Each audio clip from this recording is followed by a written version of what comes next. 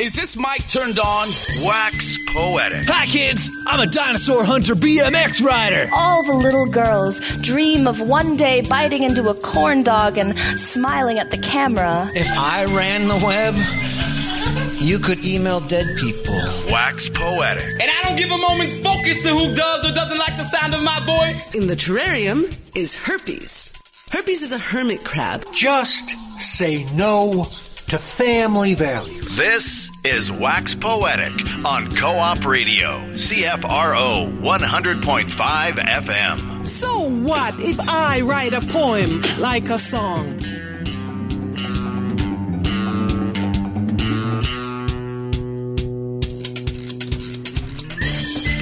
Good afternoon and welcome to Wax Poetic. I am your host today, Pamela Bentley. Usually it would be saying I am one of your hosts, but RC is away on vacation, so it's just me and our guest, Carolyn Smart. Hello. All the way from the east. Yes. Toronto proper? No, north of Kingston. I'm a country girl. I started saying Toronto, and then I thought, no, you don't want to make that assumption. No. So as we usually do, we're going to get you to start off with a poem, and then we'll talk about that and other things afterwards. Excellent. This poem is kind of an introduction to Clyde Barrow and Bonnie Parker, who are the central figures of this collection of poetry. It's called Clyde at Buster's Party, and it describes the night that they met each other for the first time. Clarence brought me, and I was looking round when she walked in. The air itself just turned to something new. Blonde hair flying, firecracker eyes exploring everything. And when she seen me, her face, it just blossomed with clear intentions. I couldn't let the chance pass. Stretched out my hand, stood close, brought her next the window so I could show her which was my fancy ride. Talk going on around us, her blue eyes steady, hair full of light streaming in from the porch. After I kissed her, she gave a little smile and crashed near flat agin me when I held her. She no taller than a pony. Thought I could have picked her up and run. Heard she had a husband in the joint. She said it weren't real. She was quick as a hiccup, bored in school. What to do in a hole like Cement City when you're hurting for more and nothing ever happens. Never saw another want the same so fierce. To drive and be alive the way we could if we had chances and the world ran right. Almost everything in that book, which I just read recently, so it's fresh in my mind, is in that poem. Kinda. Yeah, because now after I've read the whole thing, then that's I think the third or something poem in the piece. It's early on. Yeah. So it's got the cars, his fascination with the cars. And the relationship between them and like what his attitude was. And then also the way it's written, there's a little bit like you can see the dialect on the page, but you can really hear it when you're reading. It was hard to write, and it was the first time I've ever written in dialect, so it was a huge leap for me. And it's still, I mean, the more I read from it, the more comfortable I am with dropping the G's, which isn't my general kind of tendency. I was raised in England kind of formally, so this is like a real big break for me. But I really enjoyed writing in dialect. So this is the Bonnie and Clyde for anybody who doesn't recognize Clyde Barrow and Bonnie Parker's names. Yeah. Why this? What brought you to this and how did this whole book show up? Well, for the past couple of decades, to be honest, I've been writing material that kind of unearths the real truth behind stories that we've learned about all our lives. And many of the people my age were familiar with the film made in 1967 about Bonnie and Clyde, starring Warren Beatty and Faye Dunaway as really good-looking, beautiful, somewhat romanticized figures. But the only truth in that movie was that they died in a hail of bullets. So I read a biography that revealed that they were both physically handicapped and starved and lived in their car. And I thought that is a much more interesting story, and that's the one I'd like to tell. And also, in my own personal background, my maternal grandfather lived out his last years in Texas and died in Laredo, Texas, poverty-stricken. So I often wondered whether, and in fact had been a failed gun runner. And so for many reasons, I thought he was kind of linked in my head with Clyde Barrow, and maybe he'd seen them drive by once upon a time. Right. Yeah. The Texas is a big place. Yeah. I have relatives that live in Texas. My father's from Texas, so Wow. he's not a gun runner or was nothing like Bonnie and Clyde. But Oh, that's good. Probably good. I don't think Good. he was never in a horse, and probably maybe he drove cars too fast when he was younger, but that was before I knew him, right? So he makes allusions to his wild 20s every once in a while. But the place also, like the fact that, and then they're mentioning in the book, they mention other people. They mention other gangsters, right? They mention Billy the Kid, and there's poems in there written by Bonnie Parker, and there's mention of her rhymes in the story of how they're living in their car with his brother and the other girlfriend as well. Blanche, did she actually write poetry? Bonnie, for sure she did, and they're online. You can look them up. They're there. So she herself wasn't killing people or firing the gun. Her job was to sort of clean and load the guns and watch when they were sleeping in the evening. And when she was bored, she'd be sitting in the back seat with a Remington typewriter typing her poems. She wanted to be a famous writer. She wanted to be famous. Typing her poems in the back of a car. Yeah. Not just writing. No, typing them. Yeah. She wanted to be a famous writer. Yes, she did. She wanted to be famous in one way or another. She wanted to be a famous film star, or she wanted to be a famous poet. And then she became a famous gun moll. Yeah. The poem right before that one is kind of about her life, right? The one Yes. before the one that Yeah, you read? yeah. About, so that we kind of understand why she would want to get away from it, right? Was that one of the ones that you were going to read, maybe? Or? I was. I'll just have to find that one now. It's the one, like, I think right before it, isn't it? I think it's around there somewhere, but it's about... Because we sort of get her placed, and then the party happens and they meet, right? That's exactly right, yeah. So here we have it. Hard scrabble, sweet-mouthed girl. I was better than the rest from the minute I was born. My daddy was a bricklayer in the midst of sodbusters. I was the most beautiful of babies. Eyes blue as Texas sky, and a mind could glean anything. In Sunday school, when I was a toddler, I sang my heart out for the crowd. They wanted hymns. I tossed out, "He's a devil in his own hometown." It rang right through those shaky old pews. All I wanted was fame, to get away from the dreariness. But Daddy died when I was small, and Mama cried all day. We lived in hell or Cement City, and school was all I had. Won every prize for writing and for my speech and spelling. Loved a sweet-talk boy named Roy, and married 'fore I turned 16. We set up house 2 blocks from my own mama, but that was still too far, and every night I cried. Handsome Roy was just a thief. He left me for the road, then the jailhouse. I went to serving food and drink at Marco's, then the other spot downtown right near the courthouse. Shoot, those days were fine, till hard times hit, and all those cafes shut. I wanted love. I wanted things like in the talkies. Yearned for big excitement. Not much else to do but drink and dance. But one sweet night, I headed for my brother Buster's house. His party changed my life forever. Wow. There's a couple of things in there I wanted to ask about. One is that, do you think, well, let's ask the specifics first. The portrait that you're making of her, is that from the biographies you read, or is that you imagining what it would have been like to be that hard scrabble, blue-eyed girl who did so well in school? I think it's a combination of those both of those things, and the biography was very revealing. But I think in order to really capture the voice, the things that I read that brought the voices home to me were the 2 first-person reportage pieces that exist. One was written, well, it was actually an interview, because he was illiterate, with a teenage boy who rode with the gang, and Playboy interviewed him in the 60s, and he told the story, and that's still available online. W.D. Jones's Tale. And then, excuse me, then the other one was, in fact, Blanche Barrow, who was the total innocent who got caught up in the whole ride, married to Buck Barrow, who was much more of a hard-ass killer, actually, than Clyde.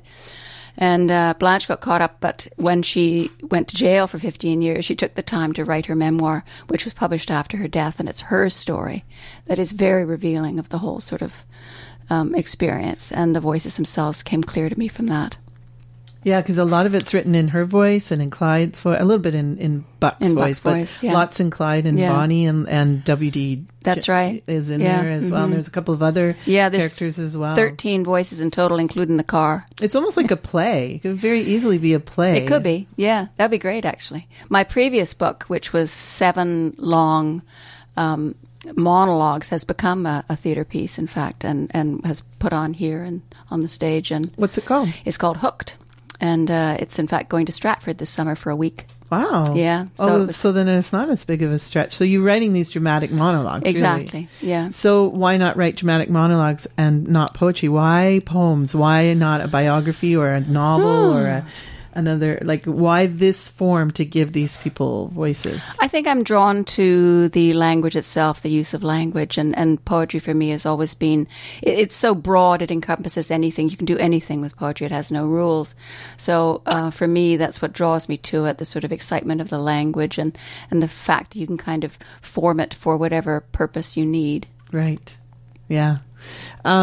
The other question I was going to ask you that came to mind when you were reading the one about Bonnie, is do you see a parallel between that, like, kind of desire for fame and her wanting to be bigger than that small town, and somehow she was going to do it? She was either going to write her way out or sing her way out or become love her way out or whatever. Do you see a parallel between, like, the kind of reality TV and that sort of lust for fame that some people have, not only young people, but there is that kind of, like, we wouldn't have had that in Bonnie's time or even in my time when I was a girl. What do you want to be when you grow up? A reality TV star. I'm sure people actually say that now. Oh, I think they probably do, as a matter of fact. I think that's why their story has lasted as long as it has, even aside from the fact that they were two criminals, together in this crazy careening run they went on. But it's also the fact that they seem to have embodied, particularly Bonnie in a certain way, the kind of desire to do something, desperate with life that a lot of people feel these days as well, and have felt for years. Yeah, exactly. Yeah. And being famous, I think that's the way to do it. That's right. Mm-hmm. I read just recently somewhere about I don't want to be famous, I want to be well known. And I really liked that difference. Mm-hmm. To be known, to be familiar, to be, like, known for yourself rather than, because when you're famous, you're not always known for yourself. No, for sure. You're known for the role you're playing. That's right. You become the mall. Exactly. And you address that as well. That's right. Well, they were, in fact, at one point, they they were made famous by the press because they left behind some photographs when they had to leave a kind of hideout all too fast. They left everything behind. And one of the things that they left behind was this series of photographs that they'd done just for fun when they kind of dressed up and play acting. Oh. But people believed that this was actually the truth, that they dressed like that and they were holding guns on each other and, acting crazy. But the press picked that up and people just ran with it. They thought it was the most exciting thing that could possibly happen. And then the press turned on them about a year and a half later when they published a story that Bonnie had repeatedly shot a man who was lying dead on the ground, and his widow turned up at the funeral in her bridal clothes. And that was all over the press. So at that point, the public turned against them. So they were made and broken by the press within 2.5 years. And she didn't actually do that. No, she didn't. She never fired a gun. Actually confessed to exactly. it. Yeah. Later. Mm-hmm. Yeah. Not at the time. No. Yeah. Mm-hmm. I want you to read some more. Okay. While you're doing that, I'll just say that you're listening to Vancouver Co-op Radio, CFRO 100.5 FM. Our guest today on Wax Poetic is Carolyn Smart. I'd like to read a poem that, for me, reveals the times in more ways than one, and this is the kind of entire history of the state of Texas. Texas, 1930.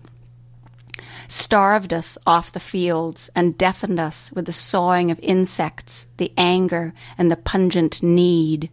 The canyons, the Gulf plains, the coast, the lowlands, the hill country, the basin, the range. What do they ask of us now that the soil offers nothing? Hear the thin, distant whisper of the tribes, the mound builders, Pueblo, Apache, Hassene, Comanche, the high singing of the Spaniards, the Mexicans, bleached bones along the Rio Grande, the dust of Sam Houston, the skull of Zachary Taylor, the fallen at the sieges, the dead and dying all across the plains. Wander the land at night and hear the screech owl lament, crying our history, our sad empty fields, how they speak this American shame, this endless churning landscape of our fathers who have lost most all they hold dear. Come to the cities in your wagons, on foot, with your mules, your women, your mangy puling children, cobble whatever shelter you may, tell the old tales, mouth the history, taste the dust upon your tongue. Take flight from one border to another, just keep on in the thermal lift and yearn. There are markers of the rivers east and west, Pecos, Rio Grande, Brazos, Colorado, red, and still we thirst. And the black oil gushing out and out of the spindle tops, and the strangers who come to town, electric chairs in the back rooms, and men who throw the switch, and the prison farms with lean and beaten men running before the riders with their guns. The miles covered in cars going nowhere but away from here, then turning back and back again to the same old gutted roads with faces that stare at you like death is joyriding in the back seat. And the blacks all picked up and went somewhere else when the storms blew in. There was nothing left behind but the weevil and our gaunt faces peeping out at nothing. Now the women's work is over. They lie on pallets. The lack is another part of breathing, and the taste of charity in their mouths and their breasts hanging like pockets of despair. And who remembers now the hurricanes in Indianola and Galveston, again in Galveston, and the many thousands who died there, clutching the Bible to their acquiescent hearts? We walk the streets, line the curbs, forage in the news, lean bewildered against brick-warm walls, outrage pooling in our eyes. When will it come, justice and respect? When? Into the long white ribbon of road, the future careens away. Wow. Talking about language and your love for the language. You, not that I've been there in the 30s, but you captured Texas. I've spent a lot of time in Texas, not by choice, but I have to go visit my family, So, you really, that's what it feels like. Wow, that's so good. I've never been there. I was going to ask you if you've ever been there.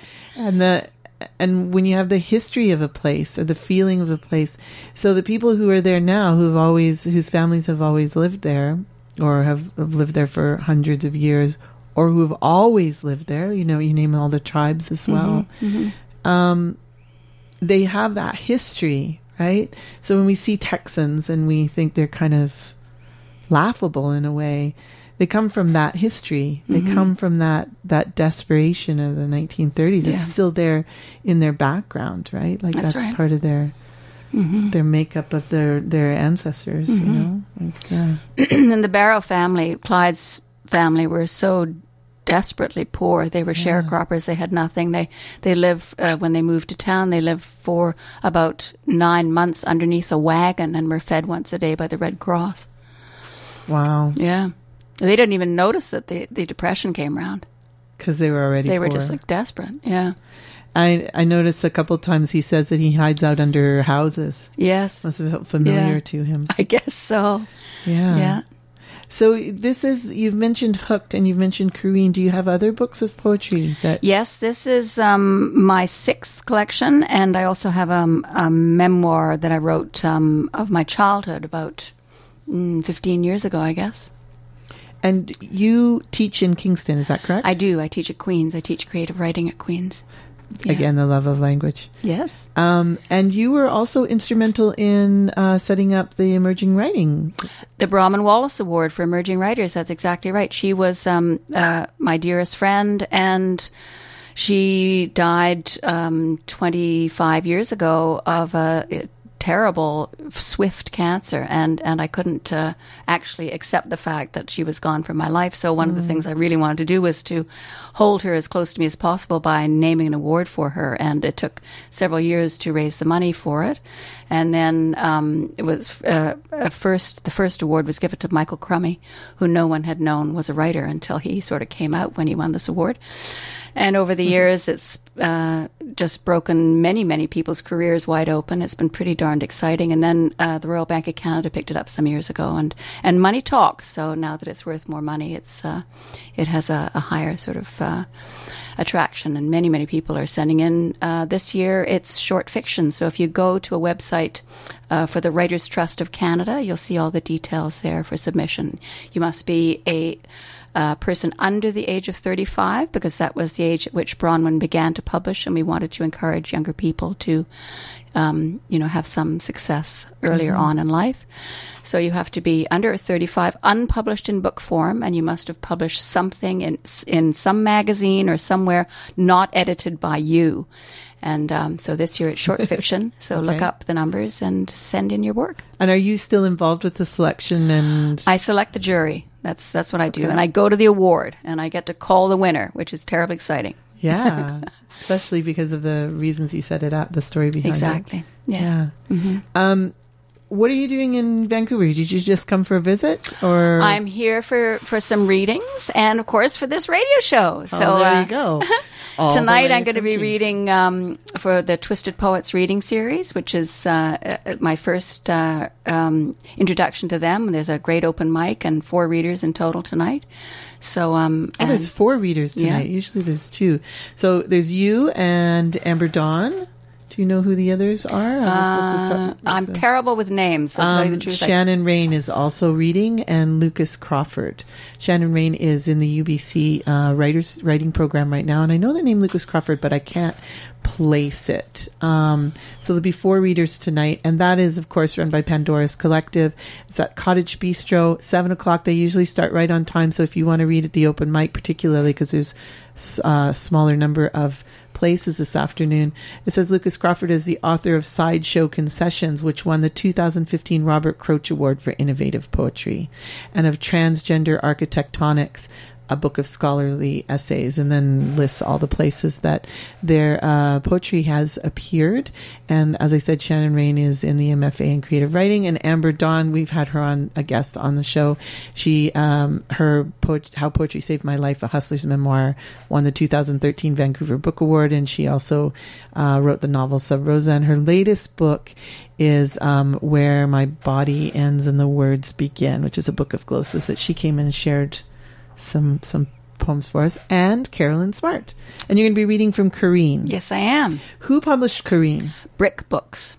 And where can people get a copy of it besides the reading tonight? I think I hate to mention the devil Amazon, but there's always Amazon, and your favorite local bookshop. Okay. And from the publisher itself. Okay, great. And let's hear another poem. All right. I'd like to read perhaps one of the later ones. This is from Bonnie's point of view, one of the last poems in the collection, Camera Eye.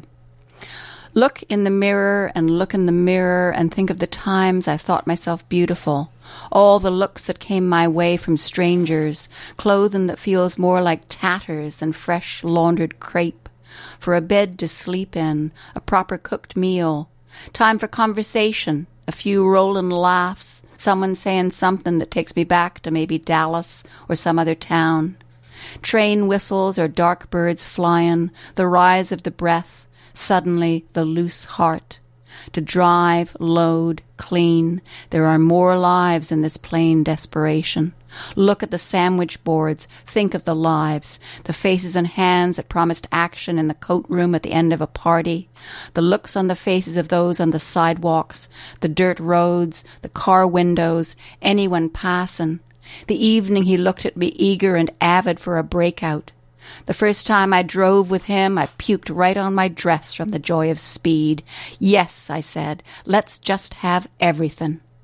Suddenly tired, convinced it comes soon, I faltered just briefly, and all the time in a purse I hid at his mama's house, the note he wrote calling me, the sweetest thing in all the world.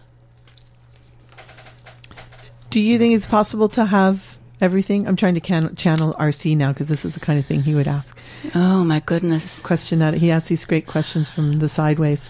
I don't. I think that someone who wants everything will never be satisfied. I think there's always the next thing to want. And do you think that's what happened to Bonnie and Clyde? Oh, I'm sure of it. Yeah, I think by the end, I think they wanted a little peace and quiet. But they were both in real pain towards the end. He carried her in his arms for the last 6 months of her life. And I think they were tired and they were ready to go by the time they did.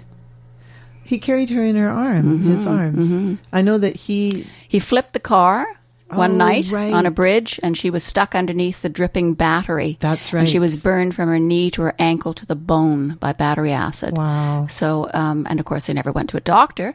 So, her leg drew up beneath her, and he carried her around. So it's not the romantic picture that we see of Bonnie and Clyde. No, quite the opposite. Yeah. And is that what, because you said that your books investigate things that we know the stories of, or that we think we know the stories of.